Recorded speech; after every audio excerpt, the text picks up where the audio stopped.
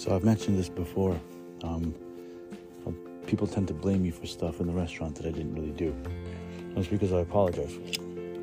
But ultimately, other than Beck and Scotty, nobody could really tell me shit. Like, I can't be in trouble by anybody other than those two, and those two have no reason to, put me in trouble or make me in trouble, whatever it is. Because half of the stuff I do, I talk about it with them first. And if I don't, it's probably something that they would normally condone. Sometimes things I do are frowned upon, but for the most part, it's just because it's different. I change things, I do things differently. And doing things differently, what it does for everyone is it inhibits you from being stagnant, meaning it enables you to be able to adapt to any kind of environment, roll with any kind of punch, hit any curveball that's thrown at you. Because if you're always changing, you're always preparing for new things. So when indeed those new things happen, and they will, and they do to everyone, you will be more prepared than the person that didn't change all the time. So here's the challenge that I had the other day at the restaurant. The entire dish pit is crammed with dishes to the brim. Like, there's shit everywhere. It's like the dirtiest the dishwasher has ever been. And the challenge is you have to do those dishes, but you can't use water. What the fuck? What am I supposed to use? Magic? Like my love? My love for the restaurant industry is going to wash these dishes? What the fuck are you talking about? I can't use water. Well, apparently there's this massive pipe leak downstairs, and the building guys came over, and, somebody had to get in trouble. Somebody's ass had to be kicked. So the one guy comes over, he's all apologetic and shit. Must have apologized like 25 times before he told me what the fuck he was even there for. I'm like, well, dude, what do you want? He's like, there's a leak downstairs, a massive leak, and we think that it's coming from here. And I was like, well, it's possible. A leak sounds like a pipe burst. He's like, well, I don't see any, we don't have anything crazy up here that's, significant of a, indicative, of a burnt pipe, a broken pipe. And he's like, no, it's this pooling water on the floor. And I was like, this can't be the pooling water on the floor, because there's water on the floor every day, and today there's a massive leak. Yesterday there was no massive leak. There's no possible way it could be the pooling water on the floor, because pooling water is exactly that. It's pooling. It's not fucking water falling, It's pooling. That's what it is. It's not a kinetic thing. It's slow. No, but you have to guys clean this up. All right, fine, we'll clean it up. So we cleaned it up. The next day we weren't allowed to use water until the plumber came and fixed it. The building must have called me 7 times, Beck 7 times. They called everybody, including Marion, Mother Joseph, and whatever the fuck it was. It's like, dudes, it's your fucking problem. It's your building. Deal with it. I saw the picture of the hole on the pipe. It was pretty big. I don't know how that could have happened. How such a big hole could have been achieved so quickly, unless someone either hit the pipe with something sharp from underneath, which is highly impossible because it was, behind the sheetrock ceiling that they had to cut through. Or the damage from the pipe came from the internal, because somebody thought that putting sodium hydroxide down the drain would cut the grease, which it did, but it also ate the metal that the pipe was encompassing the grease. So whoever did that, if they did that, probably were to blame for the leak in the beginning, in the general. I have no idea who that could be, but all I can tell you is I know that lye eats through metal now.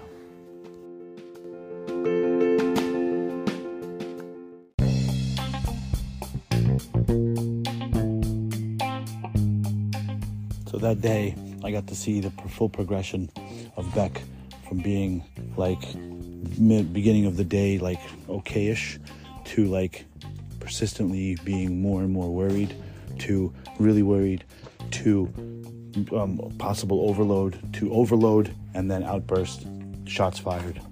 No bodies, actually one body, and that's he was a self homicide, so to speak. So the plumber is late, of course. He's not there. The building's already called a bunch of times, called everyone. Beck's starting to kind of worry a little bit. See, when Beck worries, when he gets nervous or he gets upset, like when he's stressed out, his skin gets red. I don't know what it is. It's almost like a rosacea, but not really. It's like his neck and his cheeks get red. What's his name told me about this? Jammy Jam told me about this. Captain Nostra Batman or something like that. I think that's what he said he was. And so the day before, when all this shit was going down and the guys were there, talking about the fucking leaks and schmeeks, whatever, the dishwasher had to stop. And the dishwasher stopped for a while, and by the time it was just time to start again, we really didn't need that many dishwashers, so one of the guys volunteered to go home. I said, yeah, you could take off. And then another guy chimed in and said, I would also like to go home early today. And I looked at him and I was like, I don't know who you are. Is this your first day today? And he goes, yeah. And I was like, so you want to go home early on your first day? And he goes, yeah. And I said, you're not going to last a week. And I laughed and I walked away. Everyone chuckled too, except for him. But I figured it was going to be, I didn't pinpoint it that I just said it wasn't going to last a week, okay? So that was just like general, like, that was actually like a Nostradamus general statement. What Jammy Jam did, what Captain Nostra Batman did, was actually more accurate.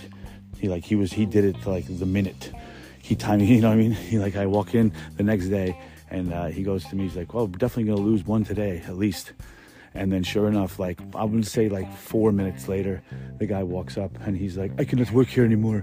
These Spanish guys are talking to me over the fight. I work in Applebee's. I work at this place. So now I have a dishwasher running down the executive chef and the executive sous chef about places that this dishwasher has worked prior and how they're different from the busiest restaurant on the planet. Thank you, bro. We know we work here, Yeah. Thanks, bud. I love it when these guys drop names. Like the guy that quit before him, he dropped I was a dishwasher at Cipriani's. And I was like, great. Why, do mussels stain differently than steaks? Like, what the fuck are you talking? Who cares? Oh my God. So this guy quits and Jammy Jam predicts it. So I think that between that, then us manifesting the elevator break, and then I'm pretty sure one of the runners said that the machine is going to break, which didn't really break, we just couldn't use it, which I guess is pretty much the same thing. We're all getting a little psychic. It's crazy, more and more psychic. And I think the more we ride this, the more we all believe and agree upon it and all that shit, it's gonna happen. We're gonna fucking become a bunch of psychics. You know what I mean? That'd be cool. If you're standing at the restaurant and the ticket comes in and you're like, medium rare ribeye, sliced. Or just get mad at the server before the ticket even comes in. How could you fucking ring in a butterflied ribeye? What is wrong with you? Ticket comes in, sure enough, it says butterflied ribeye. Everyone's like, what the fuck? So I got to see Beck's transition, because usually what happens is I either catch him on the good side of the day before he gets pissed off, or maybe that's one of the days that he doesn't get pissed off, or I catch him when he's already peak outburst, and then I get to witness the gunfire and people getting fired and crying and shit like that.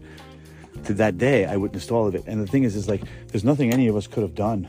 And believe me, I offered everything I possibly could think of to help alleviate the situation and make my man not so nervous, because this dude was really, it's fucking, you don't have a dishwasher on the busiest night of the week. What the fuck? Because some plumber is 2 hours away coming from Jersey. I'm like, I came from Jersey, and Beck looks at me, he's like, yeah, well, you were late. I was like, oh shit, yeah, you're right. So I told him then the plumber, of course, he's not going to just come directly to the restaurant. He's got to go get a part from a store. He's got to go talk to Pancho, the fucking medicine man, and Dr. Quinn, the medicine woman, about the part. He's got to get blessed by a rabbi, whatever it is. So I called him. I said, call the plumber. Tell him I'll get the part, because I can get there faster on my unicycle, and then I'll meet him here already with the part. How hard could it be? It's a pipe. No, the plumber was already at the shop, so whatever. Long story short, Beck has an outburst against, what was his name? I forgot what we called him. Dora, the Explorer. He said something to him at the wrong point, and all I heard was, I just turned the corner and I just hear Beck being, Dora, shut the fuck up. And I was like, ooh, yikes. And then he says, go home. So Dora did neither of those things. He did not go home, but he definitely didn't talk anymore. That was it for the rest of the day. He was a mute. Yeah, it's crazy, man. I wish I was making this up. But like I said, when I wasn't working for 2 years, I didn't have a podcast. I didn't have anything to fucking talk about.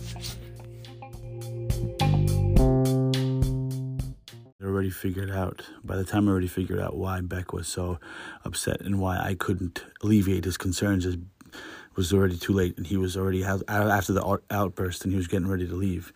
But I realized it's because it was me that caused this whole fucking thing to begin with. You know what I mean? Had I actually been working at a restaurant and did this, whoever did put the lye in the drains was more than likely to be the blame. But the thing is it would have happened anyway. I just, whoever did it perpetuated the incident. So that's why Beck was probably like, shut the fuck up, Dimitri, and get away from me. Like, you dead dickhead, you're the cause of all of this. So I acknowledge that, my bad. I'm just trying to help you know that. But that's the story of my life. We move on, water under the bridge. Beck and I, did some dishes. It was fun.